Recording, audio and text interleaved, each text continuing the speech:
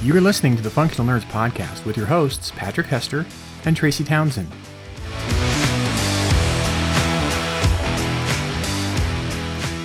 And as Grogu does his little head bop as we're coming into the episode, I am once again here by myself. I'm co-hostless today because Tracy is off doing fun things with her children. But I'm not alone because I do have a guest in Valerie Valdes, who is the co-editor of Escape Pod and currently works as a freelance writer and copy editor. Her short fiction and poetry has been featured in Uncanny Magazine, Time Travel Short Stories, and Nightmare Magazine.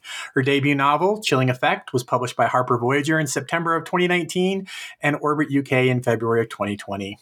With starred reviews in Kirkus, Nice, and Library Journal. It was also named one of Library Journal's best SF fantasy novels of 2019 and was shortlisted for the 2021 Arthur C. Clarke Award.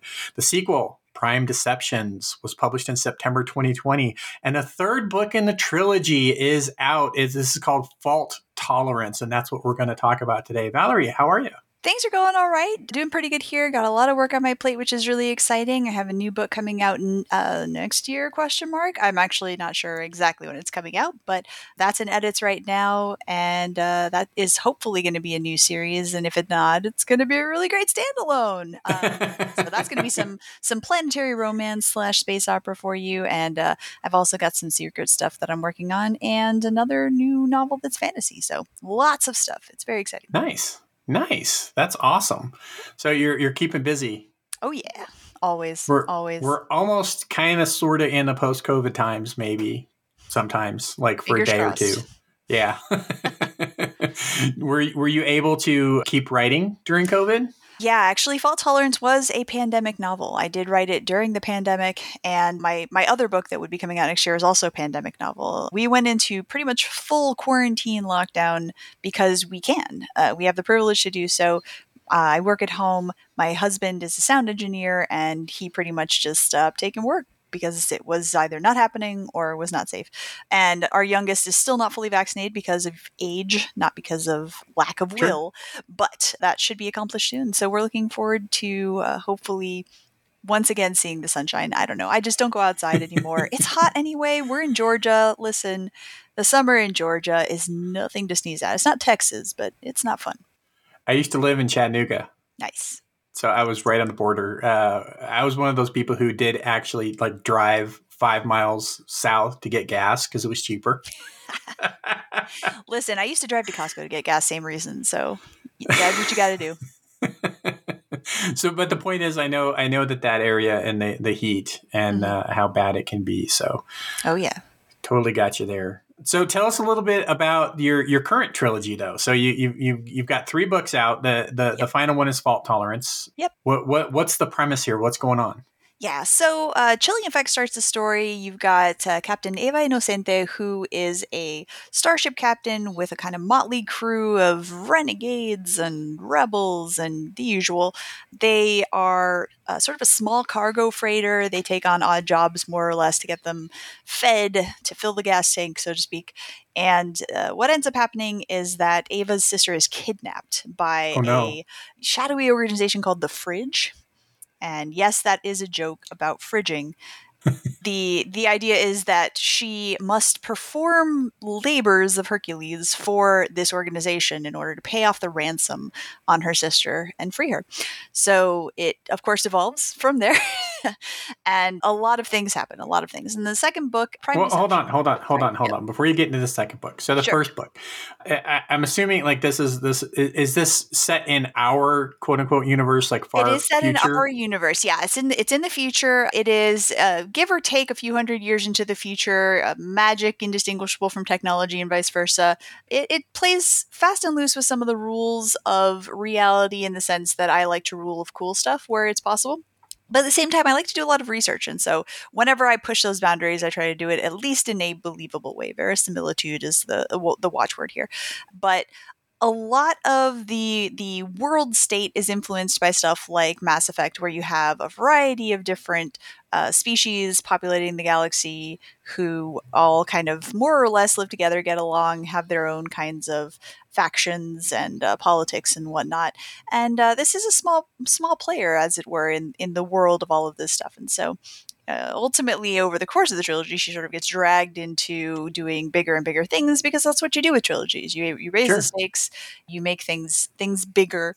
But initially, she's just a girl with a ship trying to get by, trying to keep her people safe and fed, and then everything goes wrong. I have two things, and one of them you're going to hate. But the first book, you mentioned the Mass Effect. So can I read the first book? Can I do one read through as a Paragon, and then the next read through, can I switch it up? So it's funny because me personally, I always do Paragon playthroughs on Mass Effect because my power fantasy is doing good and being good and helping people. But I would say that I've described this for other people who are also BioWare fans. This is Mass Effect if the main character was Purple Hawk, which Hawk is the main character of Dragon Age 2, and if you play as Purple Hawk, that means that you're choosing primarily the purple dialogue options, which are usually the sarcastic ones. And so this is neither a Paragon nor a Renegade, but I would say it is possibly, you would say, a former Renegade who has gone Paragon or is trying very hard to go Paragon and often falls short.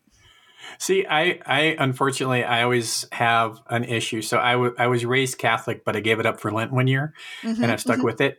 But I always, like, I will do a run through of Paragon, and then I'll go, okay, now it's time to do Renegade. And then I'll start a playthrough as a Renegade, and then I'll get to a point where the Renegade has to do something really evil, and then I won't do it. Yep. And then by the end of it, I'm a Paragon again. I tried to do that, and then I just gave up all illusions. Yeah, I was just like, no, I can't do it. I can't be evil. I have a friend who does Renegade. He does what we call darkest timeline playthroughs of basically every video game that he can. And I hear the stories of how the games turn out when that happens, and it just horrifies me. It's like, Yeah. you can do what? You can, and what happens to them? Holy, you did this on purpose to yourself, but why? So, yeah. The second thing I took from that was the organization called the Fridge. Yeah.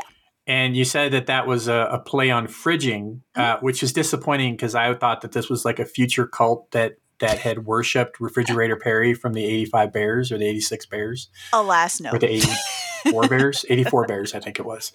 So that was disappointing. Yeah, da Bears. So, okay, second book. I took you off track. Oh, no. I mean, are there tracks here? This is like, when I was a child, I thought all cars were on tracks, kind of like at Disney World, where you just, everyone would be on their track and you'd switch tracks when you made turns and stuff like that. When I found out that people independently controlled vehicles, I was deeply horrified. I was like, who came up with this idea? That is terrible. So, yeah. Podcast, no rails. So Prime Deception is the second book, and it basically comes out of the events of the first book, in which there is a different secret organization called the Forge, and they ask her basically to find a missing scientist who they need for very important reasons involving, potential interstellar war type stuff. It's very fine, very normal.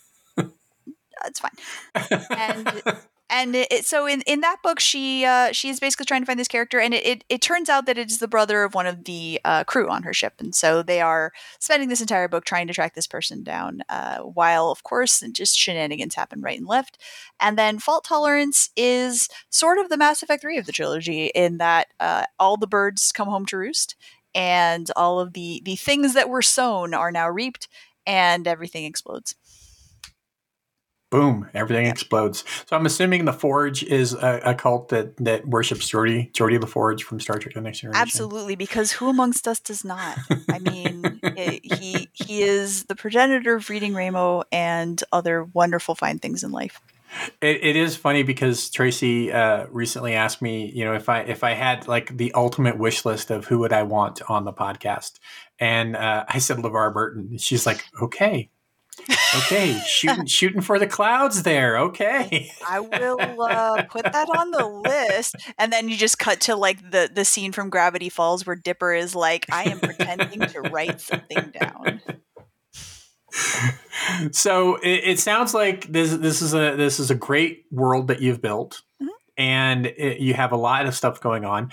Like, what was I always like to ask authors this. It's like, what was the process and the timeline writing the first book versus the second and the third once you had a contract? Yeah. So the first book was it began as a NaNoWriMo novel, although that's actually not true. It began as a short story. The third chapter in the book, I want to say, and I think the fourth chapter, basically it was a story about a spaceship captain who is getting drunk after a job gone wrong in a space bar, as you do, when she gets hit on by a jerk and she tries to brush him off. He's having none of it. She kicks him in the face and leaves, only to find out he is a galactic emperor and she has just made a huge mistake. And then orbital bombardment occurs. So that's in the book, but that was originally just a short story. And then people who read it were like, this feels too big for a short story, but like, who are these people? And is there more? And what happened? What was the job that went wrong? And all this stuff. And I was like, okay, so I guess this can be a book then. Sure. Let's pull apart some stuff. And it went through multiple iterations. I had characters that came and went, characters that evolved.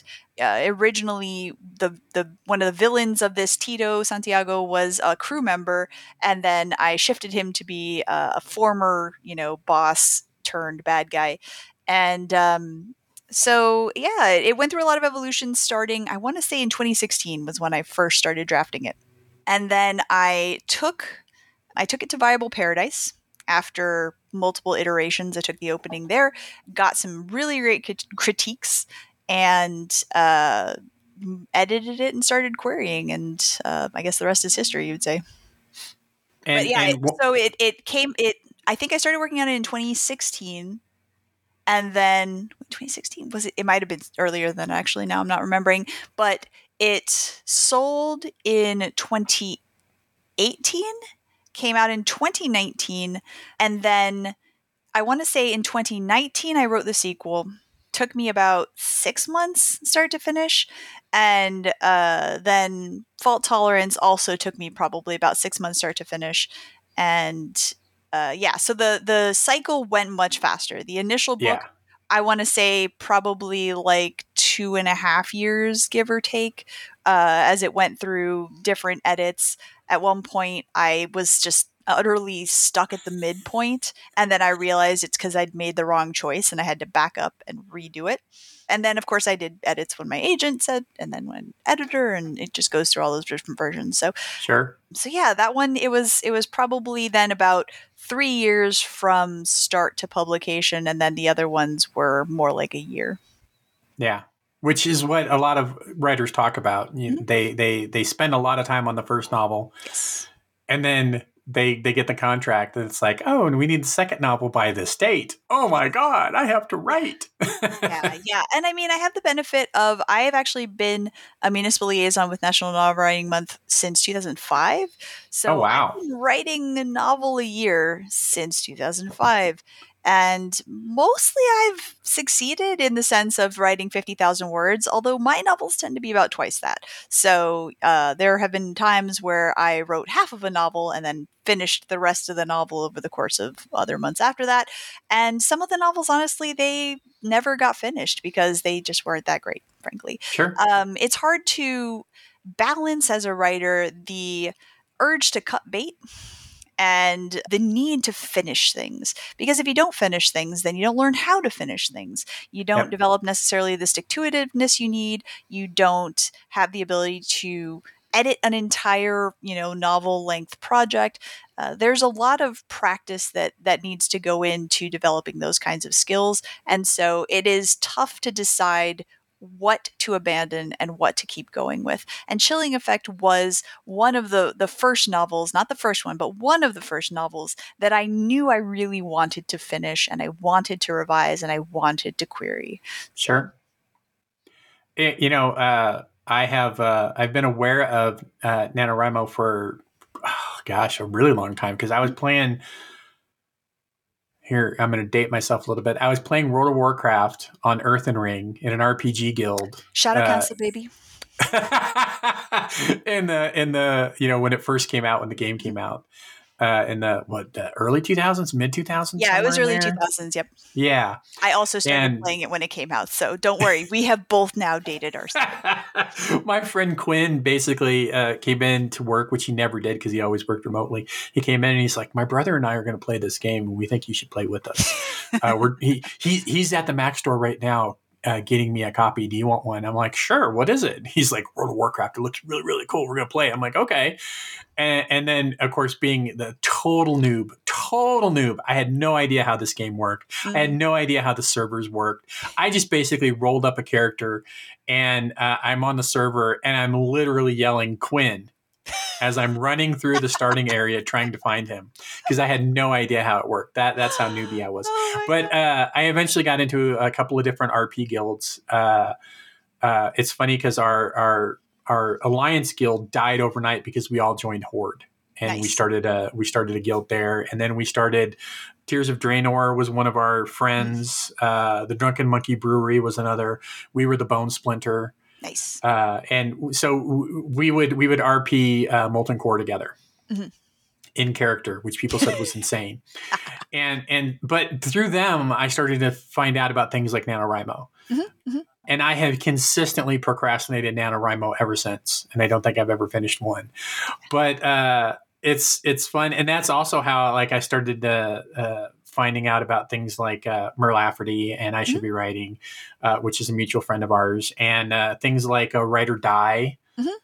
Write or Die is so intense. I cannot do it. I am a slow writer, and the thought of losing when you go on to the Yeah, hardest mode of that, it will literally kamikaze. delete your kamikaze. It will delete your Yep. words if you do not continue typing. And I find Yeah. that deeply stressful, and I do not. But there is also the Written Kitten, which is more fun because then every 250 words you write, you get a picture of a kitten. That's awesome. Yep. I admire anybody who's able to do NaNoWriMo consistently. I really am, because I write slow, and I think that's a grind for me. It's like the pressure, I think, is what causes me to procrastinate. So a huge props for you to finish anything. And I get it. A lot of those novels for a lot of people end up trunked. Because it's more about learning the process. It's more about becoming, and this is my opinion, but proficient in being able to sit down and write every day, which is the point. You sit down, you write every day, you put so many words down every day. Eventually, you're going to have a short story, a novella, a novel.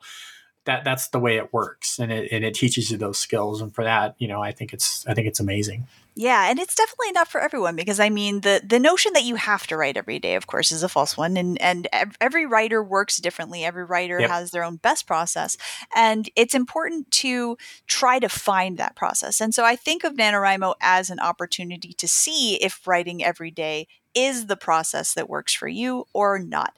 I think that it is very useful in breaking down some of the barriers that people often erect to keep them from writing. I'm not going to necessarily call it writer's block. I do think writer's block is a thing, but I think it is like a host. It's a term that encompasses a host of other sort of internal and external problems, I guess you can call them. Yeah.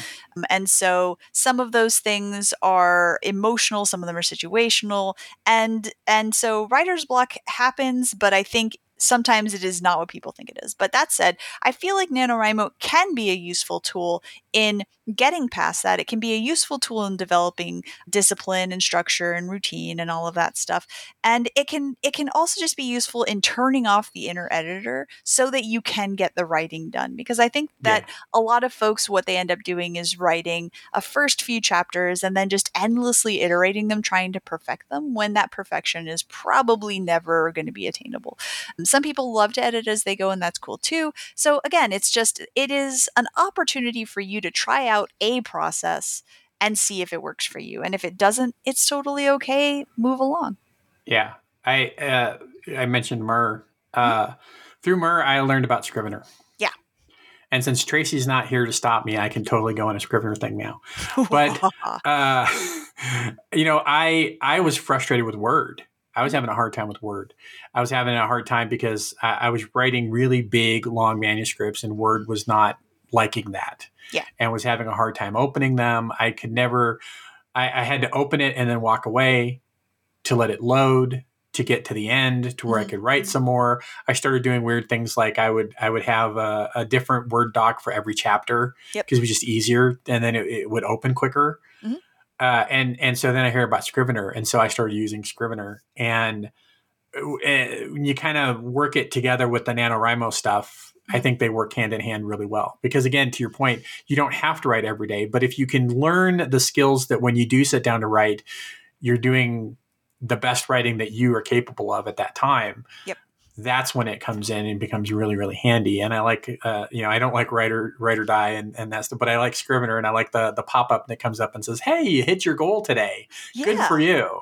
Yeah, You know? anytime that you can figure out, like, what are the strategies that help encourage you, motivate you, organize you. And a thing that can happen sometimes with ADHD folks is that the initial need to create a structure and a framework overwhelms the actual doing of the thing.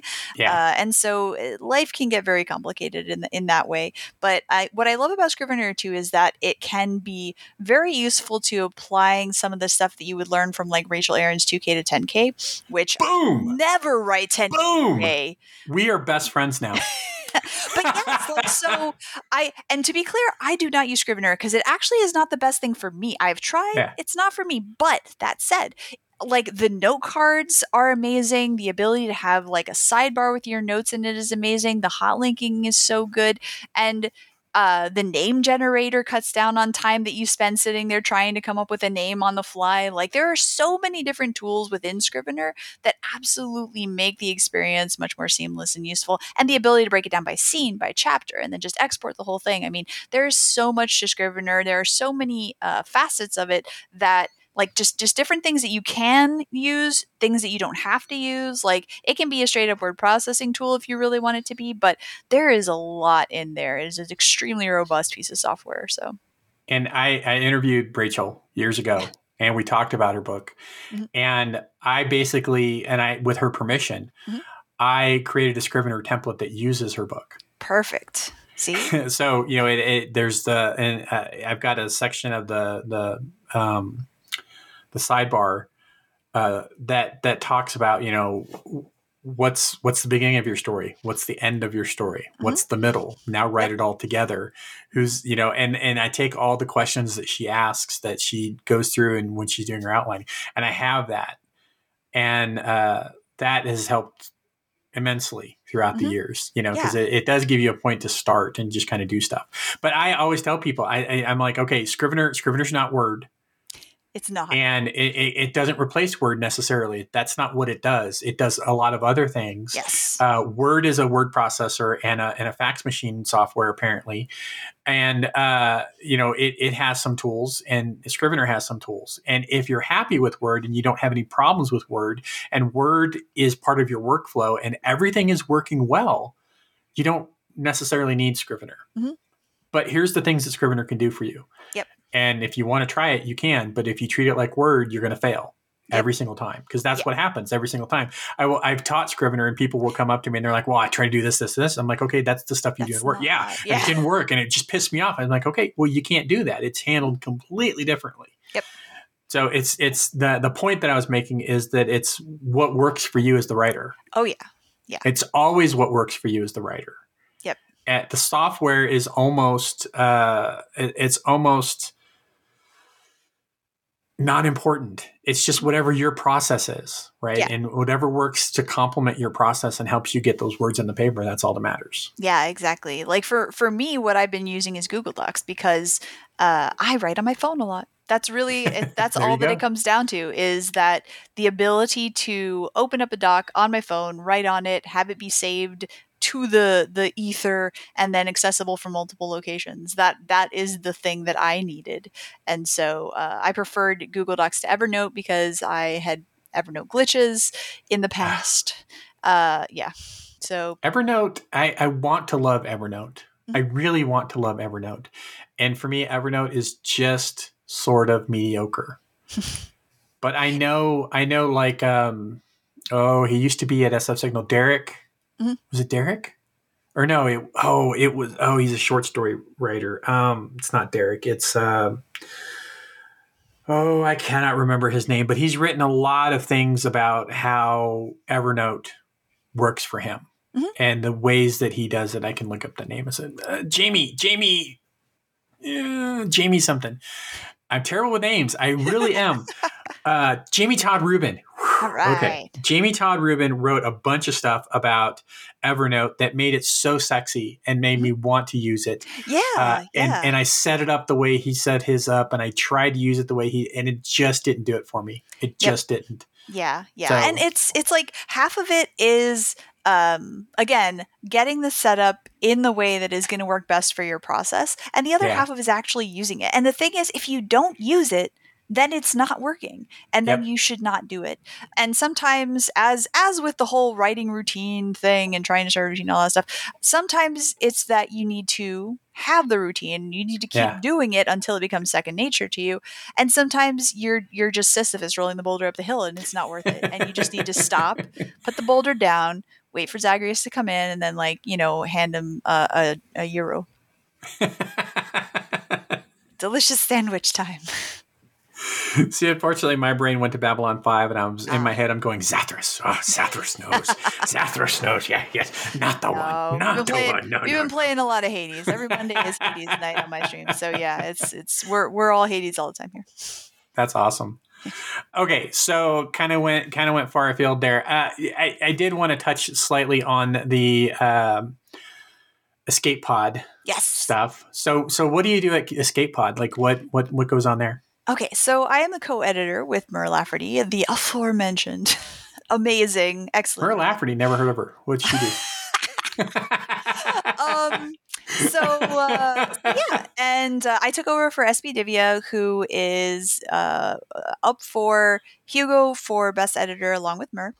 Nice. And I am extremely excited to be doing this thing. I love it because basically it means that we're going through all of the sort of like final round stories, right? So we have our associate editors who are the first line reading through the stories, sending stuff up when it's good. And then Mur and I read the stuff and we make notes, we talk about it, we make our picks, and then we publish them, which is a delight.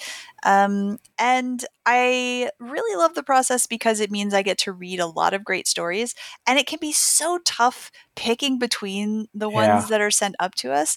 And some of them some of them it's like, this is an amazing story, but maybe not quite an escape pod story. And I sure. hate, like, as a writer, I hated hearing that.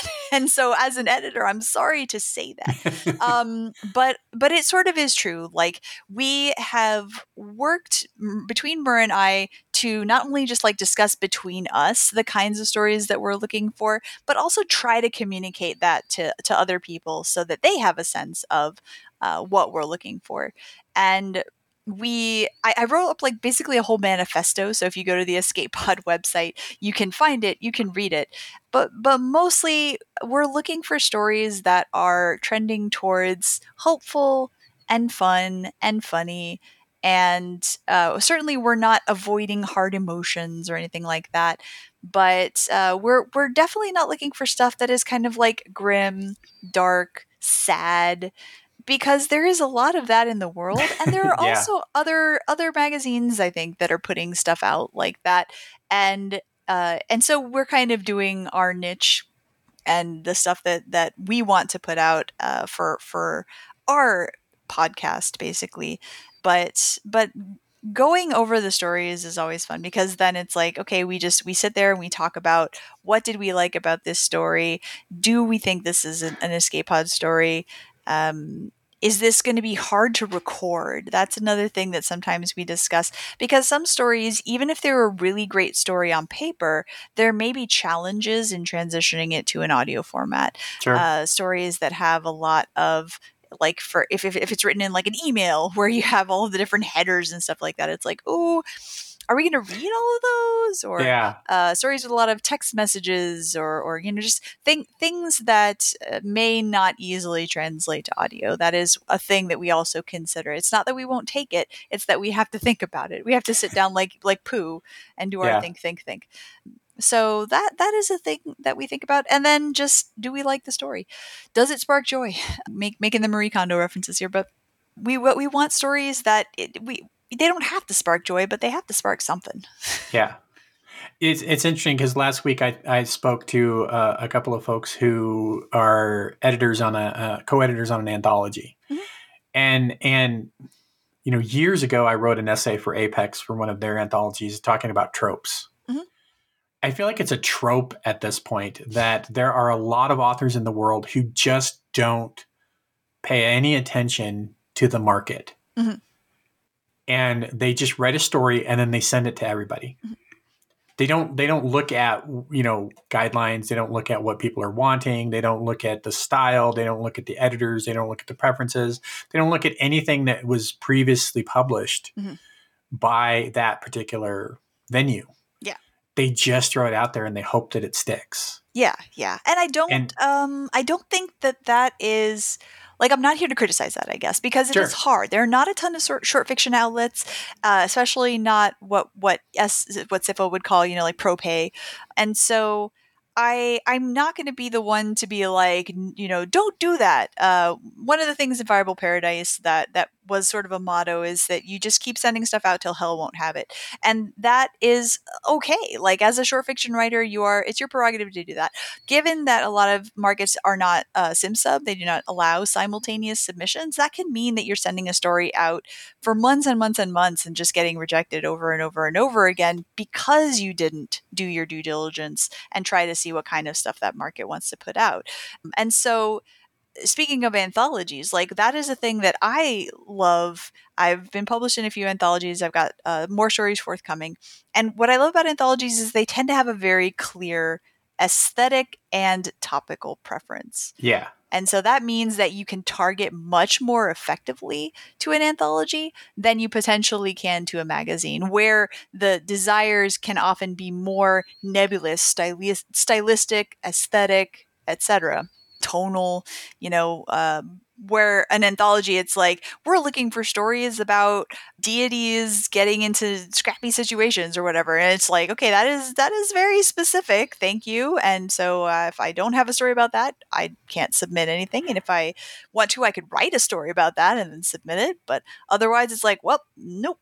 Next, moving right along. Yeah, but the story that I'm telling is that, like, this is an exaggeration, but imagine you've written a cozy mystery short story. Yeah. And you send it to Escape Pod. Yeah, no. To this anthology that's a horror writer anthology about the other. You got to read. No, I'm shaking my head. Yeah, there are bare minimums that you should definitely be, and stuff like the submission grinder is really useful for that purpose, because then you can narrow things down at a minimum to genre. where it's like, does your cozy mystery take place on a spaceship? If not, probably not going to be for Escape Pod. Though Mur extremely loves cozy mysteries, just throwing that out there. So if y'all have a cozy mystery that takes place on a spaceship, maybe that one is for Escape Pod. But yeah, or Murder Grannies. Murder's all about the Murder Grannies. So this is the inside baseball you came here for, folks. But yeah, if you're just shotgun approaching the situation and sending stuff to markets that are literally not, like, we get so many offers for people to write blog posts for us, and I'm like, Yeah. but we don't do that. Yeah, I know. I get all. the same thing from Yeah, it's like, centers. why? Yeah. Why are you doing this? Why are you emailing me? This is a giant waste of time. How did I get on your list? Do some work, exert yourself slightly. But yeah, like I like I said, I sympathize with the notion of even someone who has read the thing and is like, I think maybe this is a story that fits for this, and then they hear this is not quite an Escape Pod story, and they just want to, like, walk into the sea. Like, I get that, but yeah, do at least a minimal. A lot of places will have. I mean, Clark's World has a massive list of don't send us anything on this list. don't get me. So my life goal, I kid you not, this is what I intend to do at some point in my life, is to get Neil Clark to publish a story with a talking cat.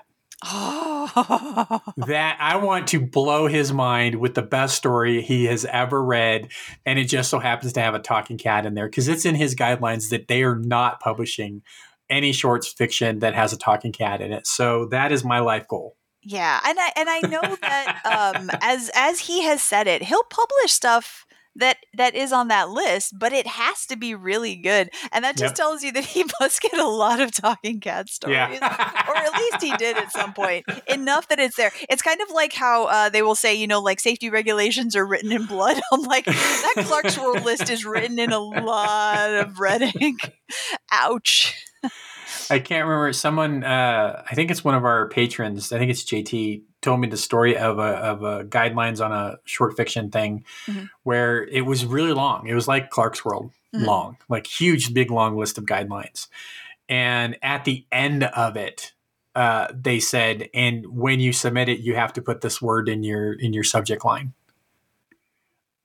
And that's how they were filtering out who was reading the guidelines and who wasn't reading the guidelines. If you did not put that word in the subject line, they knew. filtered you out. Yeah. Yeah, that's kind of so evil. Tricksy. That's like, did you ever have to do that thing in school where it was like, read all the instructions before you do anything, and then the instructions included a bunch of like say your name out loud and do all of this embarrassing stuff, and then at the end the instruction was like, ignore all the previous instructions, write your name on the paper and wait. And it's like, Gotcha. Yep. Very tricksy. Very tricksy. Alrighty, so I think that we are at a good point to talk about picks of the week. What do you think? Cool, let's do it. Picks of the week. So Valerie, do you have a pick ready to go? I have so many picks. Okay. So the first thing I like to talk about is Miss Marvel, the television show, which is a delight. It is a delight. I have seen only 2 episodes so far. My husband and I have been watching it for our date night, and it is just so fun. I love that the characters are teenagers acting like teenagers in the very teenagery way. I love the parents. They are nice people. The dad is just a total goon. The mom is so many moms I have known. And just what the sheer kind of like low key misery that sometimes emanates from the mom, where it's just like, I am just trying to hold it together. You are a lot. I love it. I love their dynamic. I love how the mom really just wants to keep her daughter safe. And I say that again, only 2 episodes in, so maybe it may change over the course of the show. I have no idea, but as of right now. And then Kamala just is just trying, right? But she is a hero who wants to be a hero. She's not trying to like, oh, I don't want this responsibility. I don't want this power. She's like, what can I do with this? Oh, I'm going to be a superhero for sure. So I feel like the that's actress, great. Actress, Iman. Yeah. I've seen several interviews with her, and I absolutely adore her at this point. She was a comic book fan before she got the part. And what's funny is, but she was an Iron Man fan. She read tons of Iron Man, and then she read Iron Heart. Yeah. And that's when she first came across Kamala. Yes. An Iron Heart. And then she got into Miss Marvel. And then she gets the part. And she tells the story about the first time she met Kevin Feige. And he came on the set for something, and she had all these questions, but all she could do was stare at him. She could not speak. And she said the next time, like, the showrunner did a go-between. And so she wrote up every question that she wanted and everything she wanted to say. She typed it all up and handed him pages because she couldn't speak to him. Oh my gosh. And he called her, and she said she had like 60 questions about the MCU. And he was willing to answer like 40 of them. Oh, yeah, because some of them it's kind of like, I'm sorry, this is on a need to know basis. Yeah. But she is perfect for that part. She's so good. She plays it so well. I love that show. It is delightful. I'm really looking forward to watching the rest of it. I'm not going to say like I'm like a huge Marvel fan, but I definitely do enjoy the MCU, some things more than others. And so I am looking forward to She-Hulk for sure coming out Oh yeah, me too. I was a fan of the Charles Soule comics, and and I mean, I have a bunch of the Ms. Marvel comics up here, the trades, and yeah, it's just the show has been a delight to watch. And I know some people were worried about the change up to her powers and the origins and stuff like that. I'm liking it. I don't mind it. I understand that they're trying to switch over from some Mr. Fantastic powers, but we can't all be Reed Richards, right? So yeah, Ms. Marvel is definitely one. And segueing sideways, I've been playing the Guardians of the Galaxy game. Nice. That game is so fun. Like, it has some really kind of sudden QuickTime event type stuff that can be frustrating, but I have been extremely enjoying the game. If you like the Guardians of the Galaxy movies, the game is basically just the movies but long form. You can just stand in the middle of the Milano and listen to all of the crewmates bicker at each other for like 10 minutes. In my streams, I often talk a lot because I'm a very talky person, unfortunately, for people who don't like talky people. But I can't get in a word in edgewise when I'm playing that game. And it's okay because it is so funny. And there is a thing called the huddle mechanic where if a fight is going badly, you can say, you can call for a huddle. And then all the teammates just gather around and then Quill gives them a pep talk and then they go back to the fight. It's the funniest thing. I love it. Love it. Love it. So definitely Guardians of the Galaxy game. Sideways, also Hades, I've been enjoying immensely. My husband and I tag team that one. We trade controller and switch off, and we still have not defeated Hades, but we will. We've made it to the surface several times now. I would also like to call out Laser Squid Goes House Hunting, which is a story that we have coming out in Escape Pod soon. It's just very nice. It is about a realtor taking a laser squid house hunting. It's great. I think it's coming out next week, if not the week after, but keep your eye out for that. I would also like to talk about cheesecake. Cheesecake is wonderful. I had a cheesecake the night at midnight of the night of my book birthday. So it's Tuesday at midnight. I had a cheesecake, just a little one, just a mini personal cheesecake. It was delightful. I think everyone who likes cheesecake should get some. I was born in Chicago, but raised mostly in California. Oh, nice. And I ended up working for many, many years for my aunt and uncle who had a warehouse, and they had multiple locations. It was a wholesaler.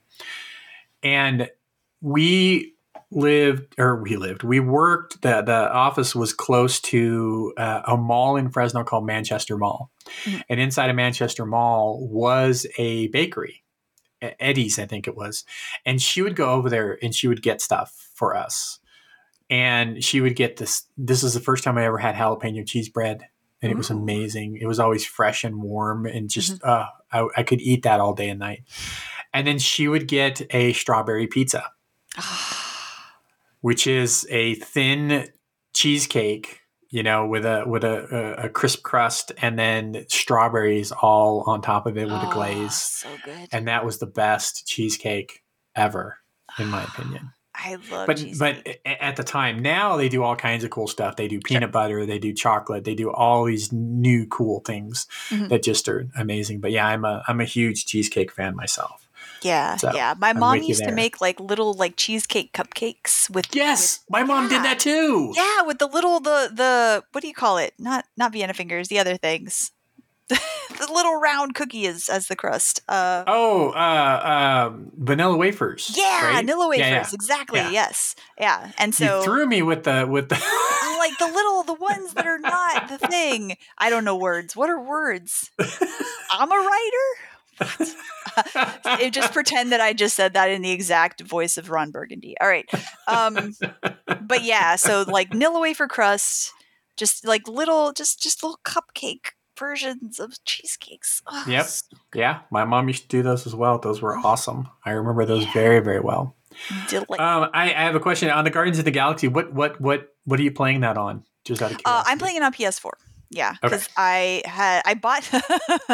I'm laughing because I'm uncomfortable. So I bought a PS4 to play Dragon Age Inquisition, specifically to play the Dragon Age Inquisition DLC Trespasser, which did not come out for the PS3. So I actually have bought Dragon Age Inquisition twice, and moreover, I literally bought a whole video game system just for one DLC. But it's okay because it has paid off. I have lots of other games for it. certainly, and that I play. But yeah, that's my secret shame. That was back when I had more money. I got a PS4 Pro. Yes. Because I hadn't had a console in a really, really long time. The last console I had was an Xbox 360. Mhm. And I wanted an upgraded system, so I got the Pro. And I actually got the Star Wars limited edition Battlefront one, so it's got Nice. the Yeah. graphics and stuff on the case. And then I got a 5 because of peer pressure. Yeah. Because- I'm waiting. Yeah, two friends who I play with both got the 5s, and I was like, well, that's bullshit. So I ended up getting a 5. And then because I'm a completist, I got one of the new Xboxes. And because I also really liked Halo back in the day, and I hadn't played it in a really long time. But what's funny is I'm terrible at video games. I'm terrible at playing. I'm terrible at finishing them. I never finish them because I don't want them to end. This is a Sarah Chorn thing. Yep. I don't want the thing that I love to end, so I don't finish it. Big time, yeah. So, but one of my favorite all-time games ever is Oddworld. Oh, yeah. And they have a new Oddworld on the 5. And I think now on the 4 as well. And so I've been playing that, and I just I love that game, and I don't want it to end ever. I play it and then I switch back and forth between that and Halo because when I feel like I need to just blow shit up. Oh yeah. But it's just so much fun to play this character that doesn't blow shit up for the most part. Like he walks around farting and hugging people and saying hello, come with me. I don't know. And, he's just... anyway. You actually did steal my pick because I was going to pick Miss Marvel. That was going to be my pick because I don't think I picked it yet. But that's okay because that gives me an opportunity to pick something else, which I think I have picked in the past. I don't know if I picked the current season. But there's a show called Motherland Fort Salem. Mm-hmm. It's a freeform show that is on Hulu, is where I watch it.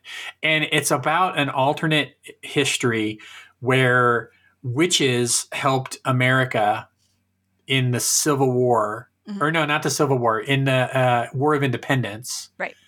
And got rights as witches.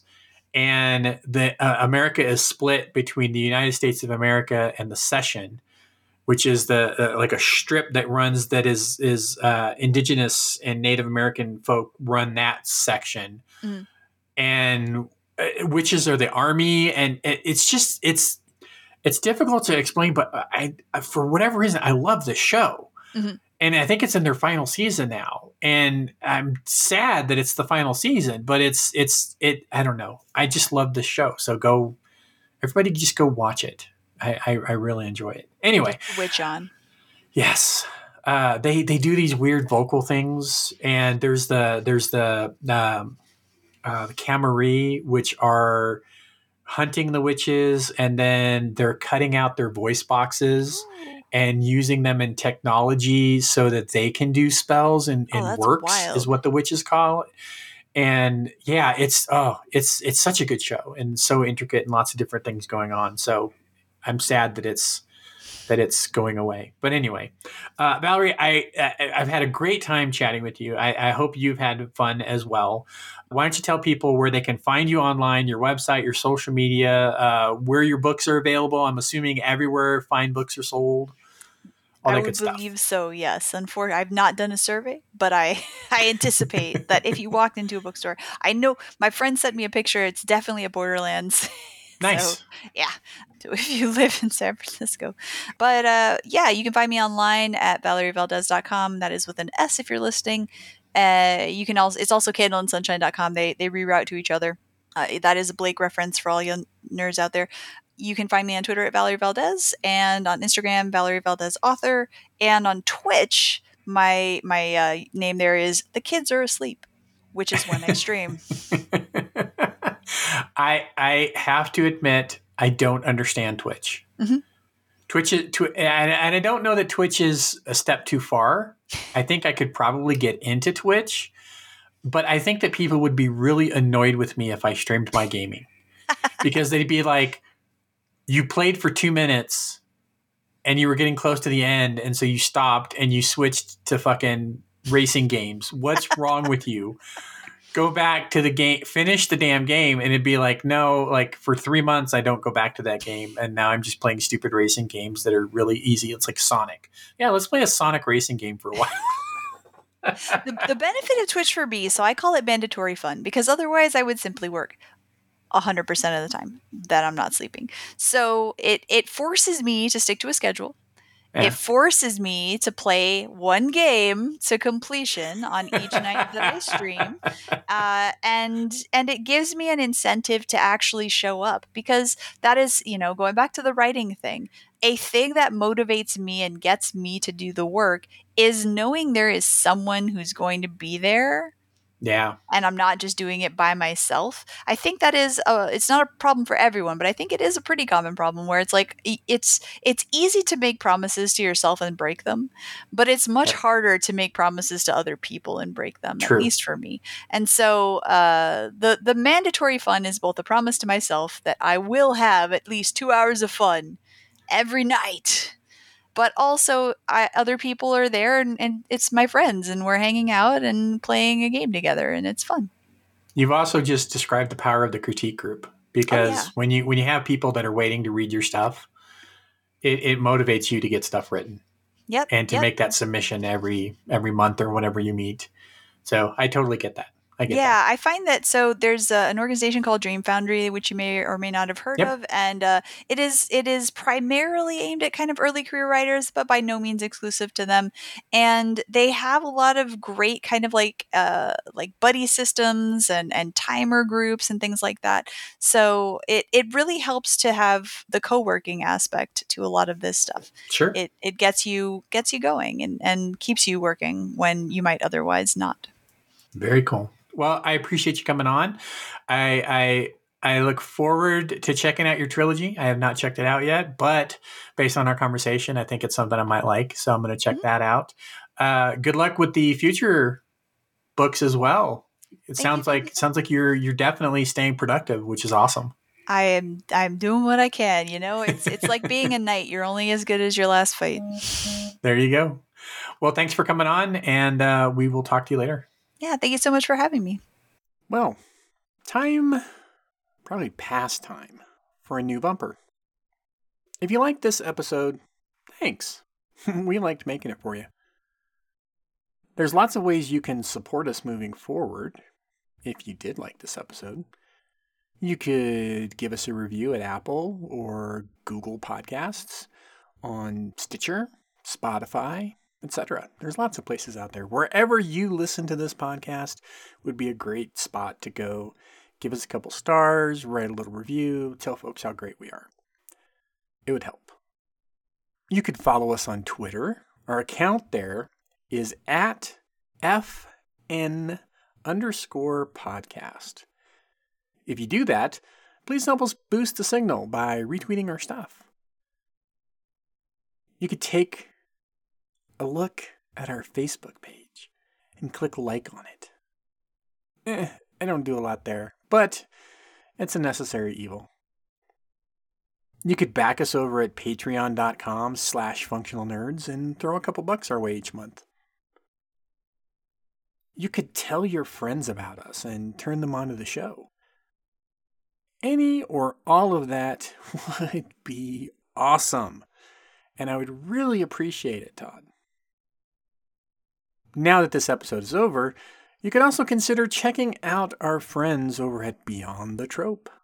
Giles and Michelle put out an episode a week just like we do, and they talk to writers, artists, and creatives from all over the place. They have a huge back catalog of episodes and have a lot of fun doing it, which comes through in their weekly episodes. So check them out over at beyondthetrope.com. As always, thanks for listening. And don't forget to tip your server on the way out. Mr. Carpiers. You got it right. How about that? Yeah. You can call me Cannoli Joe. If you've never listened to the podcast, there's two different styles here. There's Tracy, who does prep work and comes up with some very thoughtful questions, and then squirrel. Oh, for God's sake, Patrick Louise. Are you okay with me recording you today for the purposes of this podcast?